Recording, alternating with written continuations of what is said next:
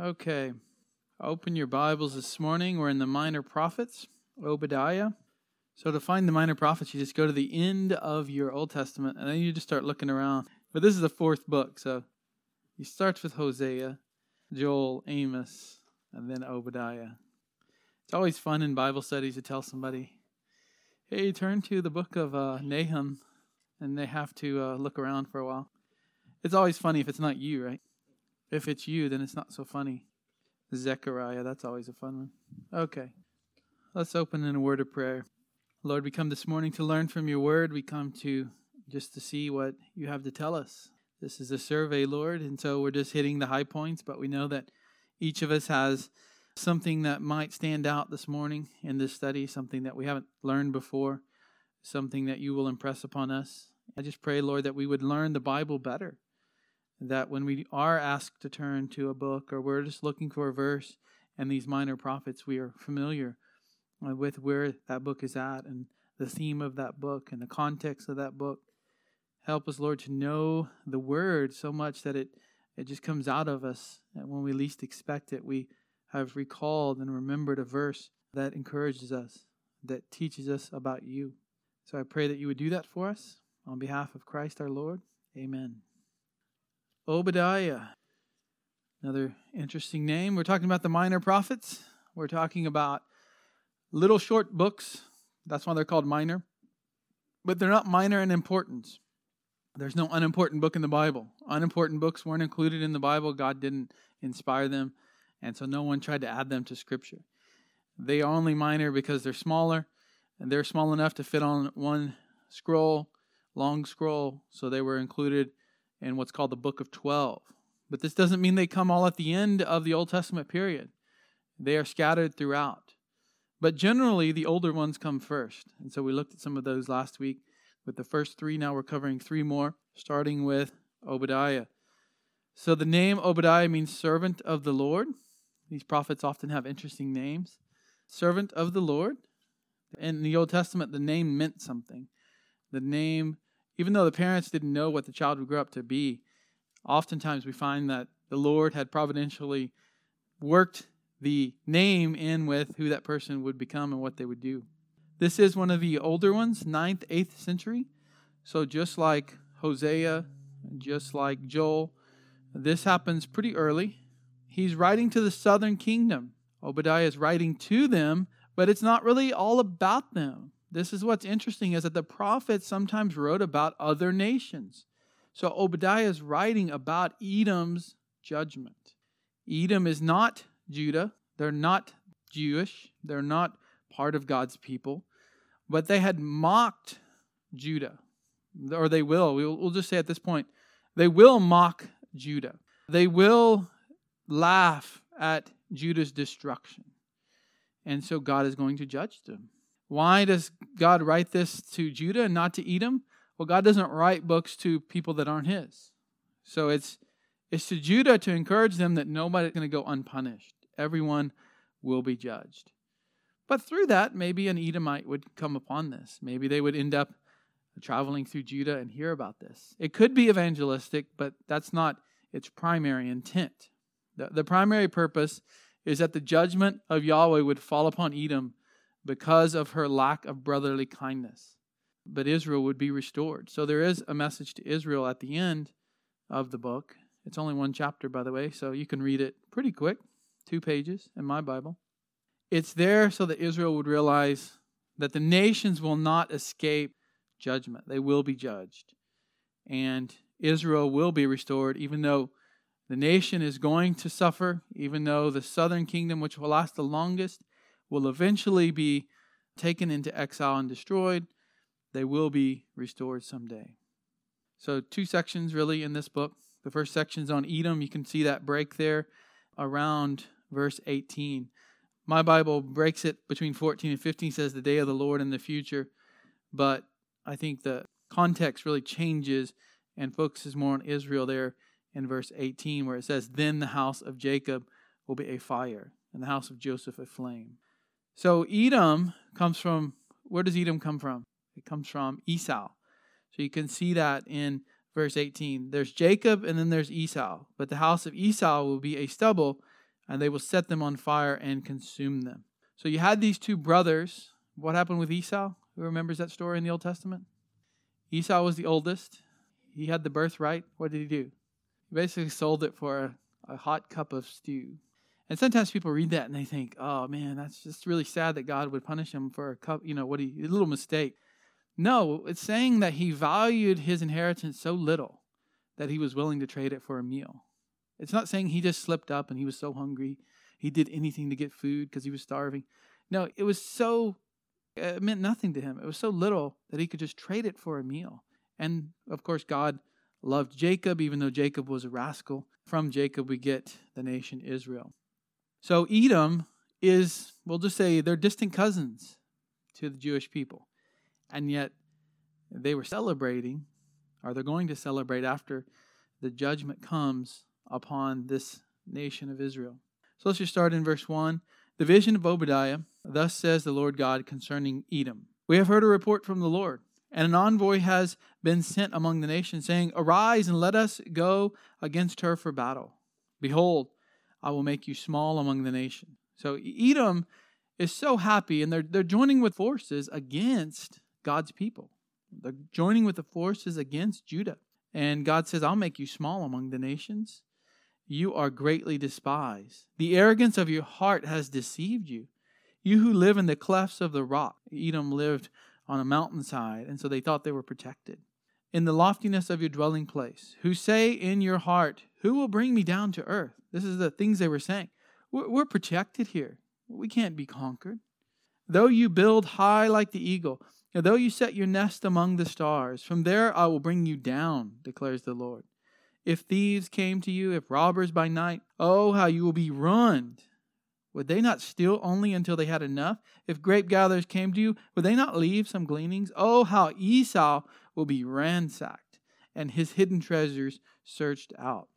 All the men allied with you will send you forth to the border, and the men at peace with you will deceive you and overpower you. They who eat your bread will set an ambush for you. There's no understanding in him. So all of this is talking about how they will be destroyed. God will use providential means. He's not going to send fire and brimstone. This is not Sodom and Gomorrah. But he will use providential means. He will use others. Other people will deceive them. Other nations will attack them. They will be destroyed. But a day is coming when God is going to restore Israel. So picking back up in verse 19, then those of the Negev, that's the desert south of Israel, will possess the mountain of Esau. So the people of the desert who really don't have a home, who lived in caves and in tents, they're going to have a home because the nation of Edom will be gone. And they'll move up to the mountain homes.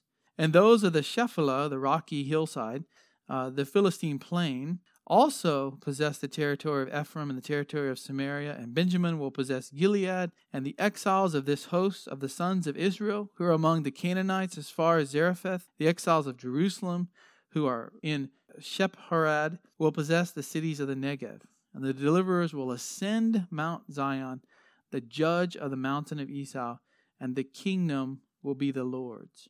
So we're looking far into the future here. We're looking at when God restores the nation Israel, when they believe, and when the kingdom is upon the earth. That's why it says right before verse 15, the subheading is the day of the Lord and the future. So Christ is coming back. He's going to ascend the mountain of the Lord. His kingdom will reign, and Edom will be gone. Edom will be no more. Even today, it's going to be hard for you to find an Edomite. There's some people who live in that region that are probably descendants of Edom, but you would have a hard time finding an Edomite and someone who connects with that heritage. Maybe you guys know an Edomite? I know lots of Jews, but I don't know any Edomite. So a real short book, broken down into 2 sections. What kind of commentaries? Well, I've already mentioned Feinberg. Feinberg always has a section on the minor prophets it's worth looking at. Very simple. If you don't have a lot of time, he's going to cover this in a few pages. Also, Irv Buznitz, who I mentioned last week with the book of Joel. His commentary includes Obadiah. So it's always nice to get a commentary that includes 2 books of the Bible. Saves you money. And this is not real technical. It's not a lot of Hebrew, even though he is a Hebrew scholar from the Master's Seminary. One of Frank's professors. That was kind of hard in Hebrew, I heard. He was my dean of academics there. And he has a good book on Joel and Obadiah. So we only have one interpretive, no, we have two, sorry. The first interpretive issue is the date of Edom's actions. Is this in 848? So 2 Chronicles, Frank, look up 2 Chronicles 21, 8 through 20. And Ernest, since you're already headed there, 2 Chronicles 28, 16 through 18. Those are our two mentions with the dates listed here beside them. And then we have the big date of 586 BC. That's when the city is going to be completely destroyed. That's when the city is going to be completely overrun. Frank, you got the first one? So that's a possibility, even though this is probably a little too early for Obadiah and when he lived and when he wrote. And there's not really a destruction of Judah. It just says some groups of people came against Judah, invaded it, carried away all the possessions found in the king's house. So there was an attack made. They got some things. But most of the judgment here is on the king himself of Judah and not Edom. All right, the next one's a little shorter, 28:16. So, for again, the Edomites had come and attacked Judah. So they came and attacked in 735 to 715. They were making some attacks. That's a possibility. It's certainly after Obadiah. But I'm going to go, and I didn't create a different slide to tell you which one I'd go with. But all of these are possibilities. I think 586 is what Obadiah probably had in mind, especially since he's looking way into the future and talking about the day of the Lord, which even in our timeline hasn't happened yet. So 586 is when the city is destroyed, and it's destroyed by the Babylonians. Not long after that, Edom is destroyed as well, and I think the day of the Lord is saying by the time Christ comes back, Edom is going to be a wasteland. There's no one going to be there, and the people from the plains will go up and inhabit that area. So I'm going with C. If you disagree, that's fine. You can prove your case and write a long paper. Maybe Frank will grade you on it.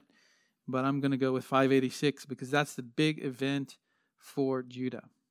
Okay, second issue, and it's really a similarity that we see between Obadiah, the first 9 verses, and what Jeremiah says in the book of Jeremiah. So go back with me to Jeremiah. And Jeremiah also prophesies. Now this is interesting because when does Jeremiah write? The year around the time that Judah is destroyed, when Jerusalem is destroyed.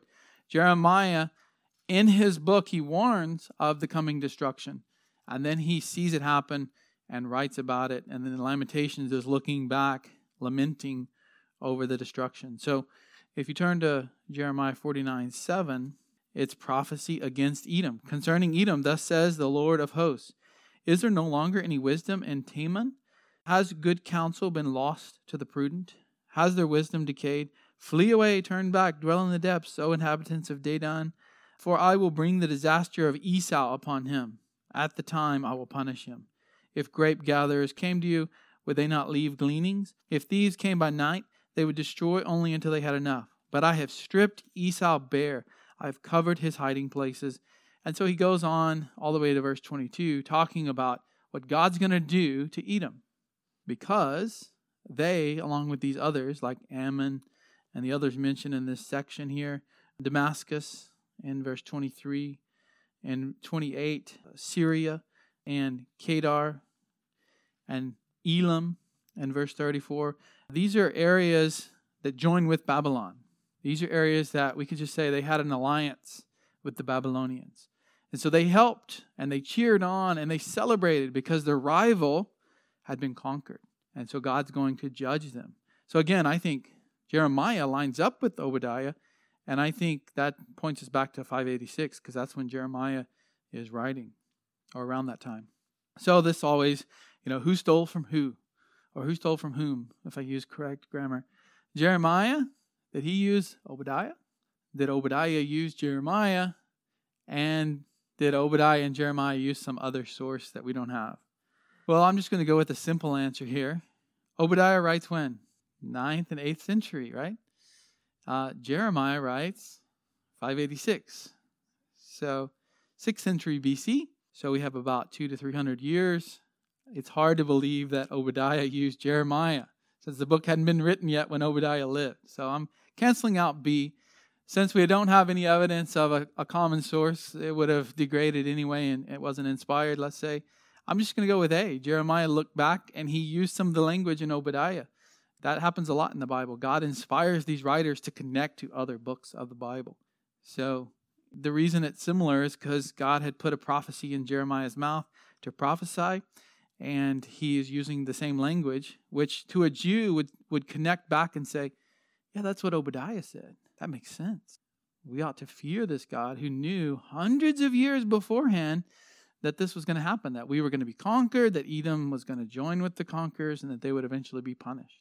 Which, by the way, how good is God's mercy?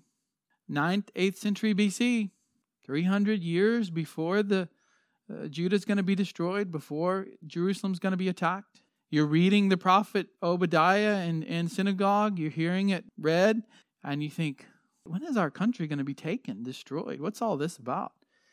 God is warning them hundreds of years in advance. Did they see it coming? They did, but they didn't want to see it. And Jeremiah is all about reminding them, look, this is what the prophet said. I'm a prophet. I'm saying this. And they still didn't listen. Which means you can have the whole Bible telling you to do something and still not listen. We see that a lot, don't we? We see that with unbelievers. Sometimes even believers try to be stubborn for a time. Okay, Jonah. I preached this sermon series on Jonah a while back. What was that? Over a year now? And it was fun. Jonah's name means dove. People think, well, he's very gentle. If you read the book of Jonah, he's not being very gentle. Doves were seen as stupid.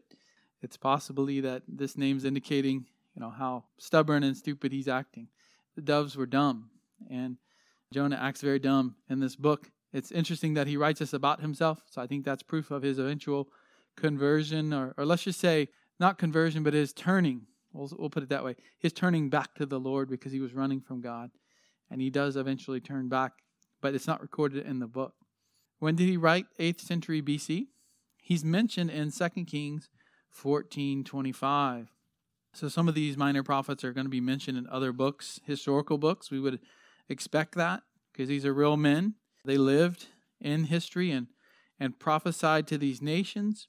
So he's prophesying to the northern kingdom before it's disappearing, before it gets attacked and is taken away. And so in 2 Kings 14:25, it mentions Jonah. I'll just read it to you here. He restored, this is talking about Amaziah, the son of Joash, king of Judah. So the southern kingdom is being referenced here. And it says in verse 23 that he became, Jeroboam, the son of Joash, king of Israel, became king in Samaria. So in the kings, remember, it's back and forth, north and south, north and south. They're chronicling the kings.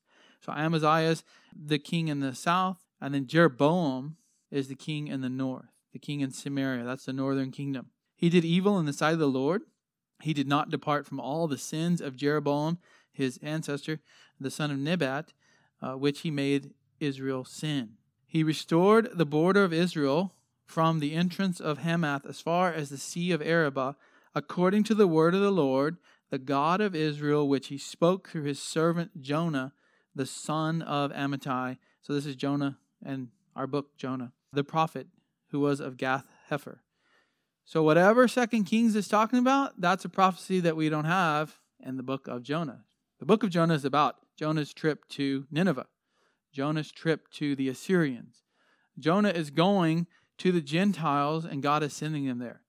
In 2 Kings, it's referencing that God prophesied through Jonah that the northern kingdom would restore its border.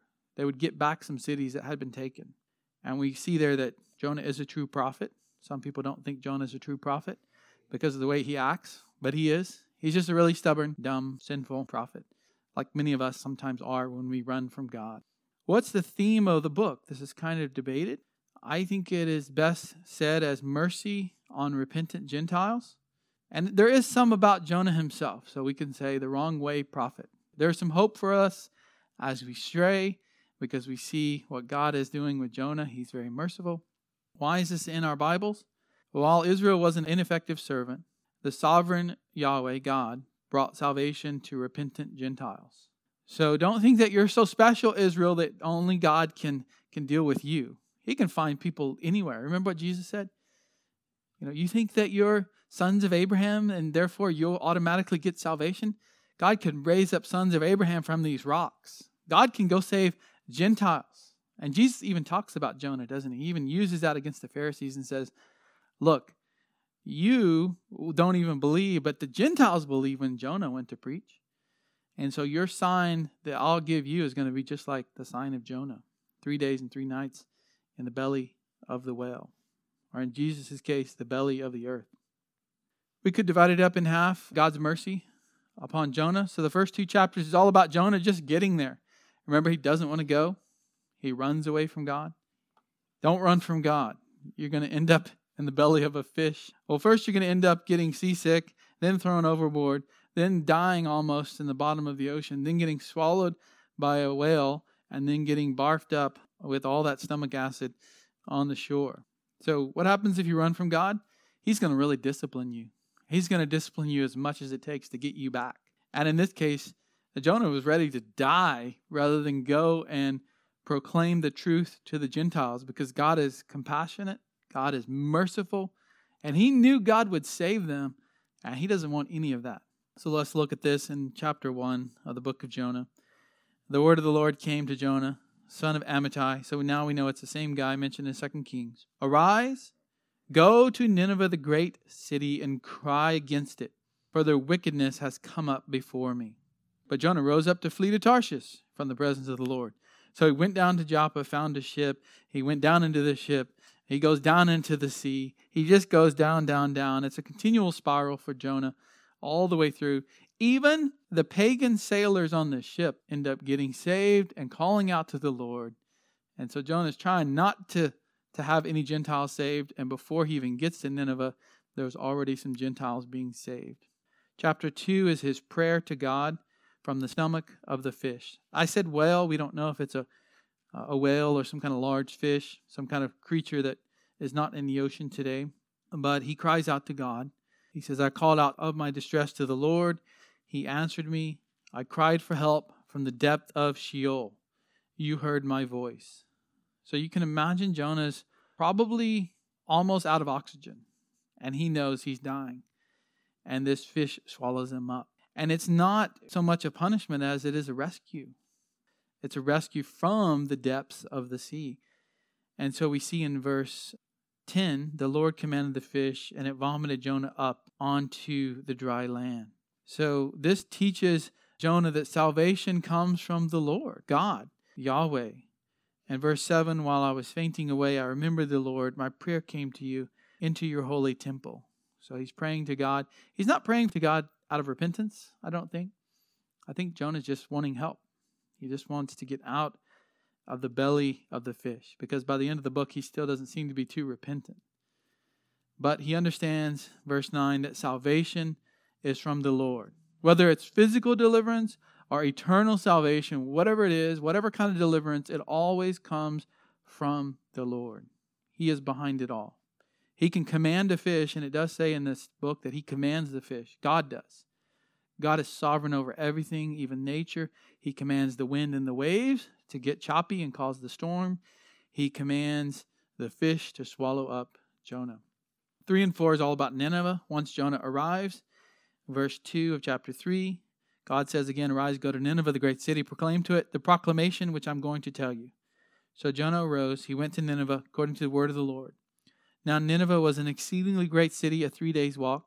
Then Jonah began to go through the city 1 day's walk, and he cried out and said, here's his sermon, yet 40 days and Nineveh will be overthrown. That was it. Short sermon. He just kept repeating that all around the city. Took him 3 days to go around the city.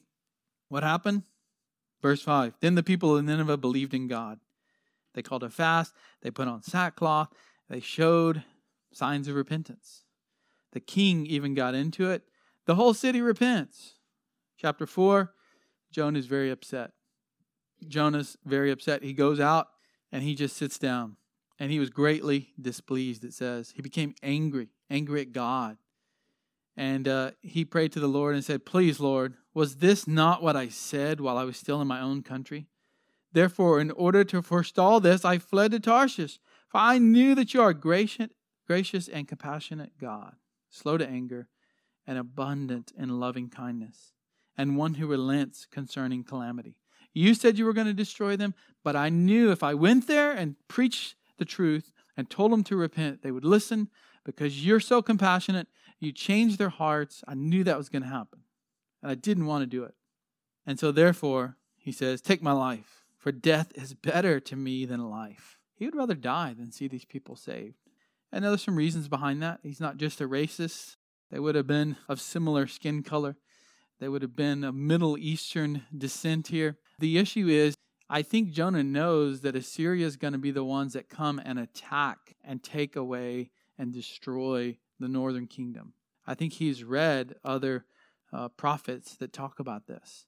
I think he understands what's going to happen. Not to mention Assyria is the world power. They've already taken many of the Jewish people and attacked and killed them. And so he knows what's coming. He doesn't want to help them, but God is compassionate. God saves. And God says, don't I have a reason to be compassionate on all these people and even the animals in the city? Because everybody was going to be destroyed. God has a right. It's His.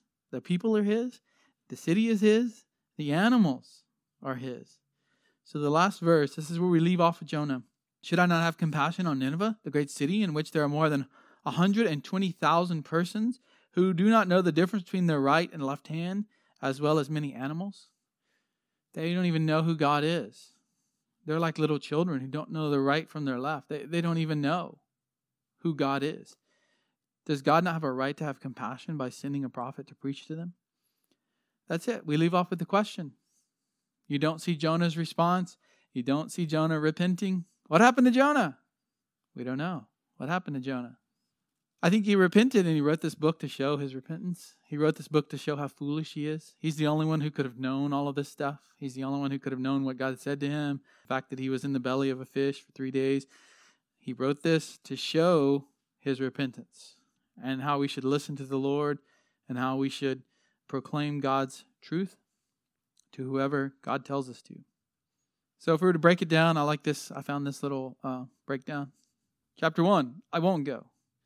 Chapter 2, I will go. Chapter 3, I'm here. Chapter 4, I shouldn't have come. And so Jonah's an example of a believer who doesn't want to do what God says. And they just keep on not wanting to do what God says. But eventually, God just pushes them through that door that they won't go through. And they realize, okay, this is great, but I knew this would happen. And then you're mad that God has actually blessed your ministry or blessed your business or blessed whatever. And you start complaining. Look what happened, God. You blessed my business. Now I have all these problems. I got all these employees. What do I do with all this money? My life's a mess because I misused my money, went into debt. It's that kind of attitude that we see with Jonah.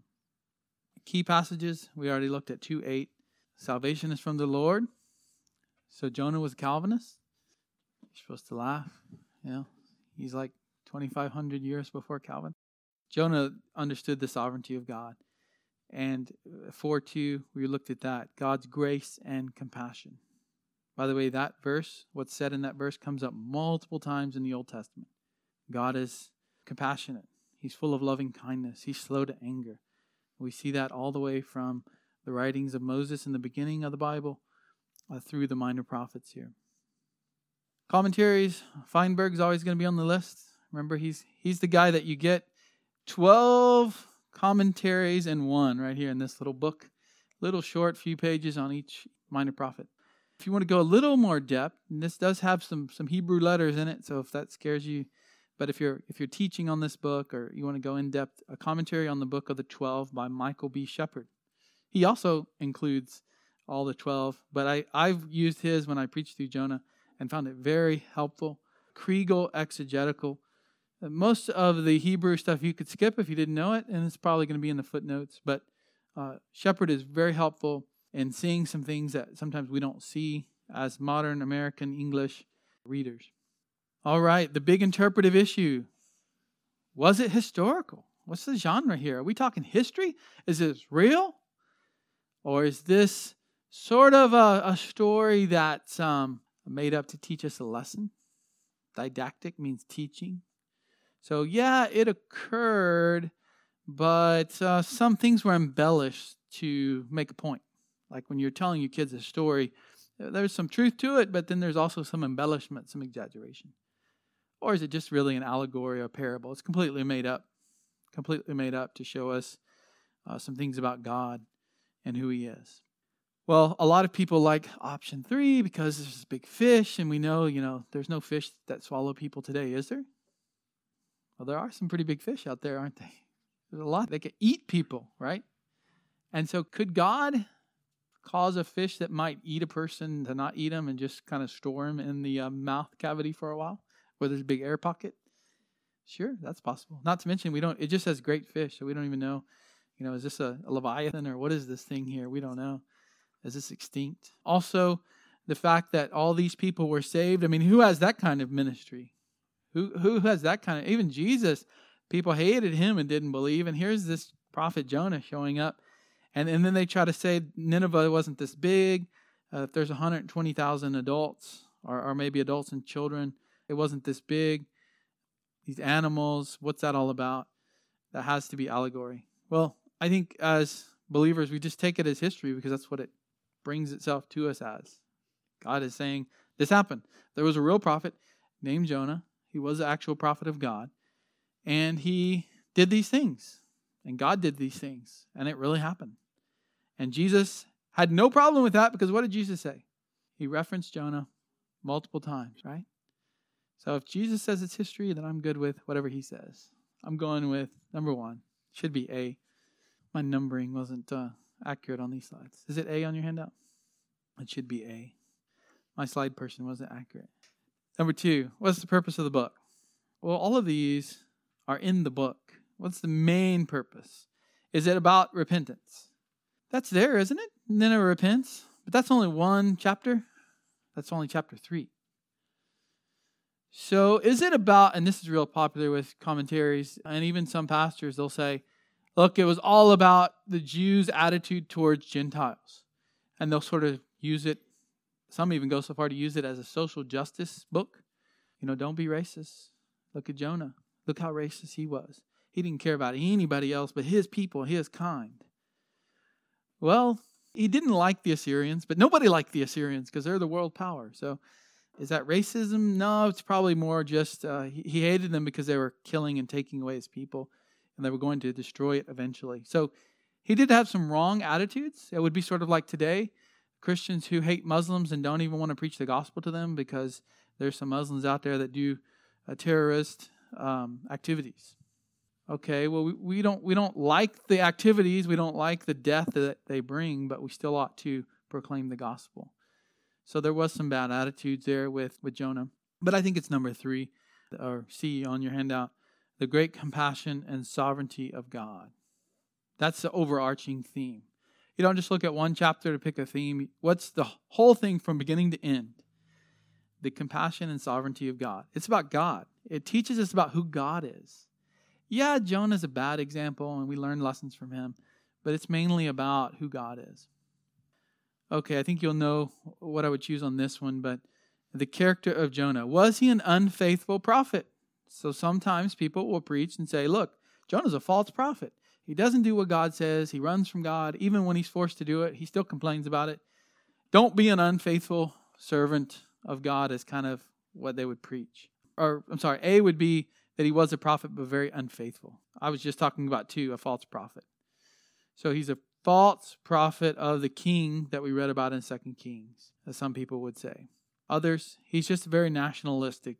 He's not into social justice. He's racist. He's nationalistic. Our current president, people say, oh, he's too nationalistic. He just cares about America. He doesn't care about other countries. Oh, Jonah just cares about the Jews, and he doesn't care about any of the other countries. No, I think he's just unfaithful for a time. So I'm going with A. He's unfaithful for a time. 2 Kings, he seems to be very faithful. He seems to proclaim the truth to the king.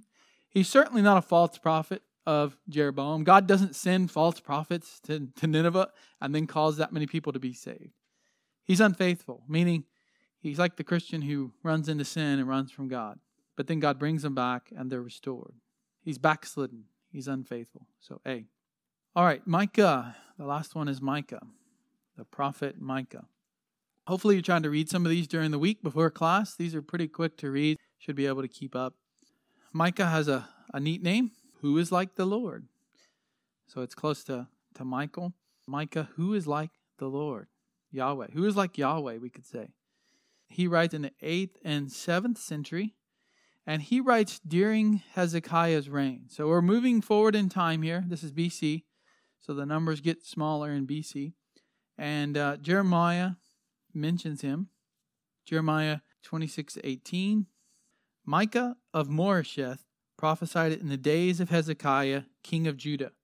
And he spoke to all the people of Judah, saying, Thus the Lord of hosts has said, Zion will be plowed as a field, and Jerusalem will become ruins, and the mountain of the house as the high places of a forest.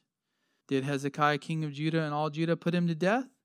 Did he not fear the Lord and entreat the favor of the Lord, and the Lord changed his mind about the misfortune which he had pronounced against them? And then Jeremiah says, But we are committing a great evil against ourselves. So this prophet Micah came, and Hezekiah listened to him. Hezekiah repented. Hezekiah listened. And Jeremiah is saying, why don't we do like they did then? Why don't we repent and listen to the prophet, the prophecy that Jeremiah is proclaiming? So we're moving forward in time. Hezekiah ruled for quite a long time, so we don't know when this book was written, the book of Micah, if it was in the 8th or 7th century, because Hezekiah overlaps in both of those. But the theme here is justice of God versus the social injustice of Judah. Some people look at Micah and say, oh, this is all about social justice. No, look at the comparison. The people are being unjust and God is just. It's not about the people who are just and the people who are not just. It's about God who is just, and the whole nation, the nation of Judah, the southern kingdom, is not just at all. They're taking from people, they're hurting people, they're following their sinful lusts and desires. So the purpose here, why is it in our Bibles? That's the purpose. It's to tell us, to teach us, that righteous Yahweh would judge his unrighteous people. You don't get away with sin just because you're claiming to be God's people. But the coming ruler would fulfill Yahweh's promise to David and Abraham. So remember, every book of the minor prophets is pointing to the future. Jonah's probably the only one that doesn't talk a lot about this. We could probably find some hints in there because Jesus quotes Jonah's story as a sign. But most of them are talking about the coming day of the Lord, the tribulation, the destruction, God's wrath. And in that, they're pointing to a future king, a future ruler. So 3 sections here. Micah can be broken up into 3 sections. The first 3 chapters here are about retribution. So the word of the Lord, this is Micah 1:1. The word of the Lord which came to Micah of Moresheth in the days of Jotham, Ahaz, and Hezekiah, kings of Judah, which he saw concerning Samaria and Jerusalem. So it really touches on both the north and the south, but more emphasis is on Jerusalem here. Hear, O peoples, all of you. Listen, O earth, and all it contains, and let the Lord God be a witness against you, the Lord from his holy temple. For behold, the Lord is coming forth from his place. He will come down, he will tread on the high places of the earth. The high places are where they worship false gods. He's going to come and he's going to destroy them. The mountains will melt under him. The valleys will be split like wax before the fire, like water poured down a steep place. All this is for the rebellion of Jacob and for the sins of the house of Israel. What is the rebellion of Jacob? Is it not Samaria? What is the high place of Judah? Is it not Jerusalem? So both the north, Samaria, and the south, Judah, Jerusalem, are worshiping false gods. For I will make Samaria a heap of ruins, that's the northern kingdom, and an open country, planting places for a vineyard. I will pour her stones down into the valley, and will lay bare her foundations. All of her idols will be smashed. All of her earnings will be burned with fire. All of her images I will make desolate. For she collected them from a harlot's earnings, and to the earnings of a harlot they will return. So what's the first problem is they worship false gods. That's the first problem. And they're going to pay the penalty for that. How that's been worked out in their life, though, is that they're mistreating people. They don't follow God's law. You don't worship God, you don't follow his law. You worship false gods, you follow your own lusts in your own law. And so because of this, I must lament and wail. I must go barefoot and naked. I must make a lament like the jackals and a mourning like the ostriches. For her wound is incurable. For it has come to Judah. It has reached the gate of my people, even to Jerusalem. Tell it not in Gath. Weep not at all. At Beth Le'Ephra, roll yourself in the dust. Go on your way, inhabitant of Shipper. So he goes on here talking about that. Chapter 2 gets more into the sins that they're committing themselves outside of just idolatry. He's talking about how they continue to sin. You see, if you don't follow the true God, you're just going to fall into sin. So first he starts off with sexual immorality. Woe to those who scheme iniquity, who work out evil on their beds. When morning comes, they do it, for it is in the power of their hand. They covet fields and they seize them, so they take property from others. Houses, they take them away. They rob a man in his house, a man in his inheritance. Therefore, thus says the Lord, behold, I'm planning against this family a calamity, from which you cannot remove your necks, and you will not walk haughtily, for it will be an evil time. You're going to be destroyed. Both nations will be destroyed. Even Jerusalem, the holy city, will be destroyed. You worship false gods. You're mistreating your own people. Verse 6, do not speak. Do not speak out. So they speak out. But if they do not speak out concerning these things, reproaches will not be turned back. Is it being said, O house of Jacob? Is the Spirit of the Lord impatient? Are these his doings? Do not my words do good to the one walking uprightly? So people are saying, God's not very patient. God's not very kind. And God says, look, if you do what I say, do I not bless you? Recently, my people have arisen as an enemy. You strip the robe off the garment from unsuspecting passersby. You're taking people's clothes. You're stealing everything. Everything. The women of my people you evict, the widows. They have nothing left, and you kick them out of their homes and take their property. Each one from her pleasant house. From her children you take my splendor forever. So the rulers of the city and the country are denounced in chapter 3. It's not just the people, but the rulers are allowing this to happen. So that's 1 through 3, what God's going to do. But as we see in all prophets, there's judgment and there's what? Restoration. God is going to restore. He's the only one who can do it. He doesn't say, look, you people, start a new program. Get this country in shape. Start a welfare system, get social services going. God says, no, I'm going to do it because it can't happen any other way. I'm going to fix this problem. You're supposed to act justly, and if you had, I wouldn't be judging you. But since you have, that's all in God's plan, of course, in the background, God's sovereignty. But since you have, I'm going to fix this. I'm going to restore it. So chapter 4, it will come about in the last days. When's this going to happen? The last days. Well, you should automatically be thinking end times. You should be thinking when Christ returns, certainly all things will be made right. Let's read on. The mountain of the house of the Lord will be established as the chief of the mountains. It will be raised above the hills, and the people will stream to it. Many nations will come and say, come, let us go up to the mountain of the Lord and to the house of the God of Jacob, that he may teach us about his ways, that we may walk in his paths. For from Zion will go forth the law, even the word of the Lord from Jerusalem, and he will judge between many peoples and render decisions for mighty distant nations. Then they will hammer their swords into plowshares and their spears into pruning hooks. Nation will not lift up sword against nation, and never again will they train for war. Each of them will sit under his vine, under his fig tree, with no one to make them afraid. For the mouth of the Lord of hosts has spoken. Though all the peoples walk each in the name of his God, as for us, we will walk in the name of the Lord our God forever. So this is clearly talking about when the Lord returns, when Christ comes back, because all the nations are worshiping God. They're streaming up to the mountain. They're going up to worship God, and God will teach them because they are his people. And there's even some physical changes, some topographical changes. The mountain is going to be the chief mountain. It's going to be raised up. It's going to be higher. It will be raised above the hills, and the people will stream to it. So you remember at the end of Daniel, there's those 45 days. We're wondering what's happening then. At the very end of the book of Daniel, he gives 2 numbers. And he says, blessed are the people who attain to these. And there's a 45-day gap between the end of the tribulation and the kingdom being set up with the Messiah. What's happening in that 45 days? Well, it could be that the earth is changing. And we have this high mountain. And in Ezekiel, it says there's a temple there. And the streams of water are flowing out from it. The same in Revelation. So there's going to be a restoration. How's this restoration going to come about? Chapter 5. Now muster yourselves in troops, daughters of troops.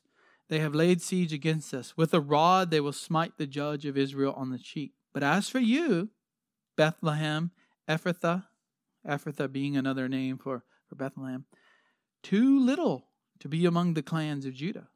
For from you one will go forth for me to be a ruler in Israel. His going forth are from long ago, from the days of eternity. Therefore he will give them up until the time when she was in labor has borne a child. Then the remainder of his brethren will return to the sons of Israel. Verse 2, quoted where? Micah 5:2, quoted where? Don't look at your cross-reference. You got to know this. This is the prophecy that tells where the Messiah is going to be born. Who comes asking where the Messiah is going to be born? The Magi. The Magi show up in Jerusalem. Hey, we're here to see the king. Herod the Great's very concerned about that. He's sort of taken over. He's not Jewish, but he's taken over because of the Romans, and he's allowed to rule. And he's ruling over Israel, the territory, for the Romans. And he hears about this, and so he says, we've got to kill this person. If there is a king being born, we've got to kill him. But where is he going to be born? We don't know. Even the Magi don't know. So he sends the scribes to look through the Old Testament. And where do they land? They land on this verse. As for you, Bethlehem, you're so little. You're not even important among the clans of Judah. But from you, one will go forth for me to be ruler in Israel. There it is, Bethlehem. King tells the Magi, they go. And of course, he comes later trying to kill all the children, all the boys that are 2 years old and younger. So it's much later after the Magi, but this is the verse quoted in Matthew. Was it Matthew? What was the exact verse? Luke 2:4. Luke 2:4. I think it's in Matthew 2. Matthew 2:6. So here is the verse because it's speaking. Micah saying, look, there's a king coming. God's going to bring a restoration, and he's going to do it through his king. And that king will be born in Bethlehem. Isn't it great how the Bible connects together? And then 6 and 7 is all about the need for repentance. They need to repent. And so 6:8 is a key passage here. We'll look at that one. He has told you, O man, what is good. And what does the Lord require of you? But to do justice, to love kindness, and to walk humbly with your God. So repent, turn from your ways, and do what God says. Live a holy life. Do rightly, justly, love mercy, walk humbly. And so we look now at the three key passages, swords into plowshares in 4:2, the Messiah passage in 5:2, and 6:8. God requires us to do what he says. So 5:2, and that's a Christmas verse. You got to remember that. Magi come, the scribes look at the Old Testament, they find the exact place the Messiah will be born. Commentaries, there's Feinberg again.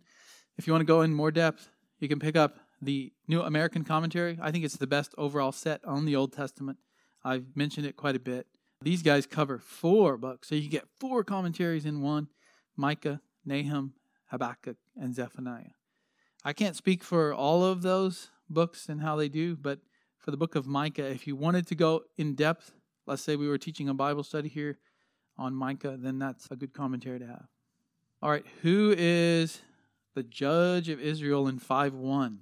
The judge of Israel in 5:1. Now muster yourselves in troops, daughter of troops. They have laid siege against us. With a rod they will smite the judge of Israel on the cheek. But as for you, Bethlehem. So who is this? Is this the Messiah? Is this king of David's line in the past?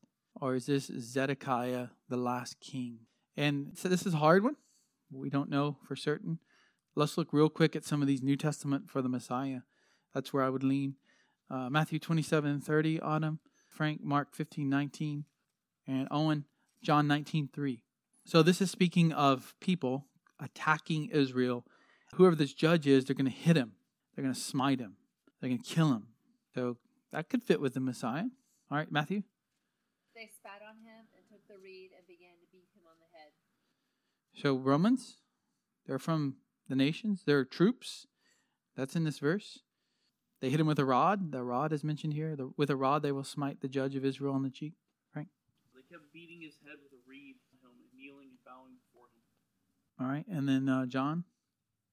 So it could be the Messiah. That's where I would lean, because verse 2 is a connection. Now, maybe he's changing subjects with that but at the beginning of verse 2, or he's jumping forward in time. But I think they're so closely connected in my mind that we're looking probably at the Messiah as the judge of Israel. And we know that's the case. It could be the last king, Zedekiah. He is basically beaten by the Babylonians and taken. But I'm going with A. Now, this one is also hard because it involves interpretation and it involves translation of the Hebrew text. So in 5:2, it says, this is an amazing verse, by the way. It says, "From you one will go forth. His goings forth are from long ago." So he's going to be born, but his going forth are from long ago. How does that work? And how do we even translate it? Literally in Hebrew, his origins are old. So how do we understand that? His origins are old. Well, it could be translated, whose goings forth are from long ago, from days of eternity. That's kind of how the NASB takes it here. That is exactly how the NASB takes it. Or you could translate it, whose origins are from of old, from days of old. I think B is a little more literal. It's a little more to the original text. Neither one is heretical. They're talking here that God's word is saying the origin, where he comes from, not his birth, not his creation. But his coming is from a long time ago. So A works. I think A is a little more translation. B is probably a better in my mind from the Hebrew. This is an eternal ruler. That's the only way it works, right? He's going to be born in the future, but he comes from long ago. How does that work? He's God. He's the Son of God. He's the one that the other passages in the Old Testament talk about that's coming. The one in Daniel who comes up to the Ancient of Days and receives the kingdom. The one that Nebuchadnezzar saw like a son of the gods in the fiery furnace. So his origins are from old, from days of old. He comes from in the past, and he's going to come to the earth and actually live a life as a king. So B, but you're not heretical if you choose A. That's what the NASB says. All right, any last second questions? I've got them all memorized. All three of these books, they're short, right? You go home and memorize Obadiah today. Right, Hector? You got it memorized? Memorize it in Hebrew. Okay, next week, 3 more. And then we'll have one final class 2 weeks from now covering the last 3. And then we're done with the Old Testament survey. So it's been a fun time. We'll keep on going. We've got some really important things to talk about in Zechariah. Zechariah is a very messianic book that talks about the end times as well. Let's close in prayer. Lord, thank you so much for these prophets. Help us to learn the lesson that Israel was stubborn to learn. Let us repent. Let us follow your word. As Christians, we ought to do what you tell us to do. And if we don't, you're going to discipline us. You've done that with Israel, and you continue to do that with us. Help us to not undergo that discipline, but instead to obey you from the start. We pray that we would learn the lesson from the Old Testament and that you have for us. In the name of Christ, amen.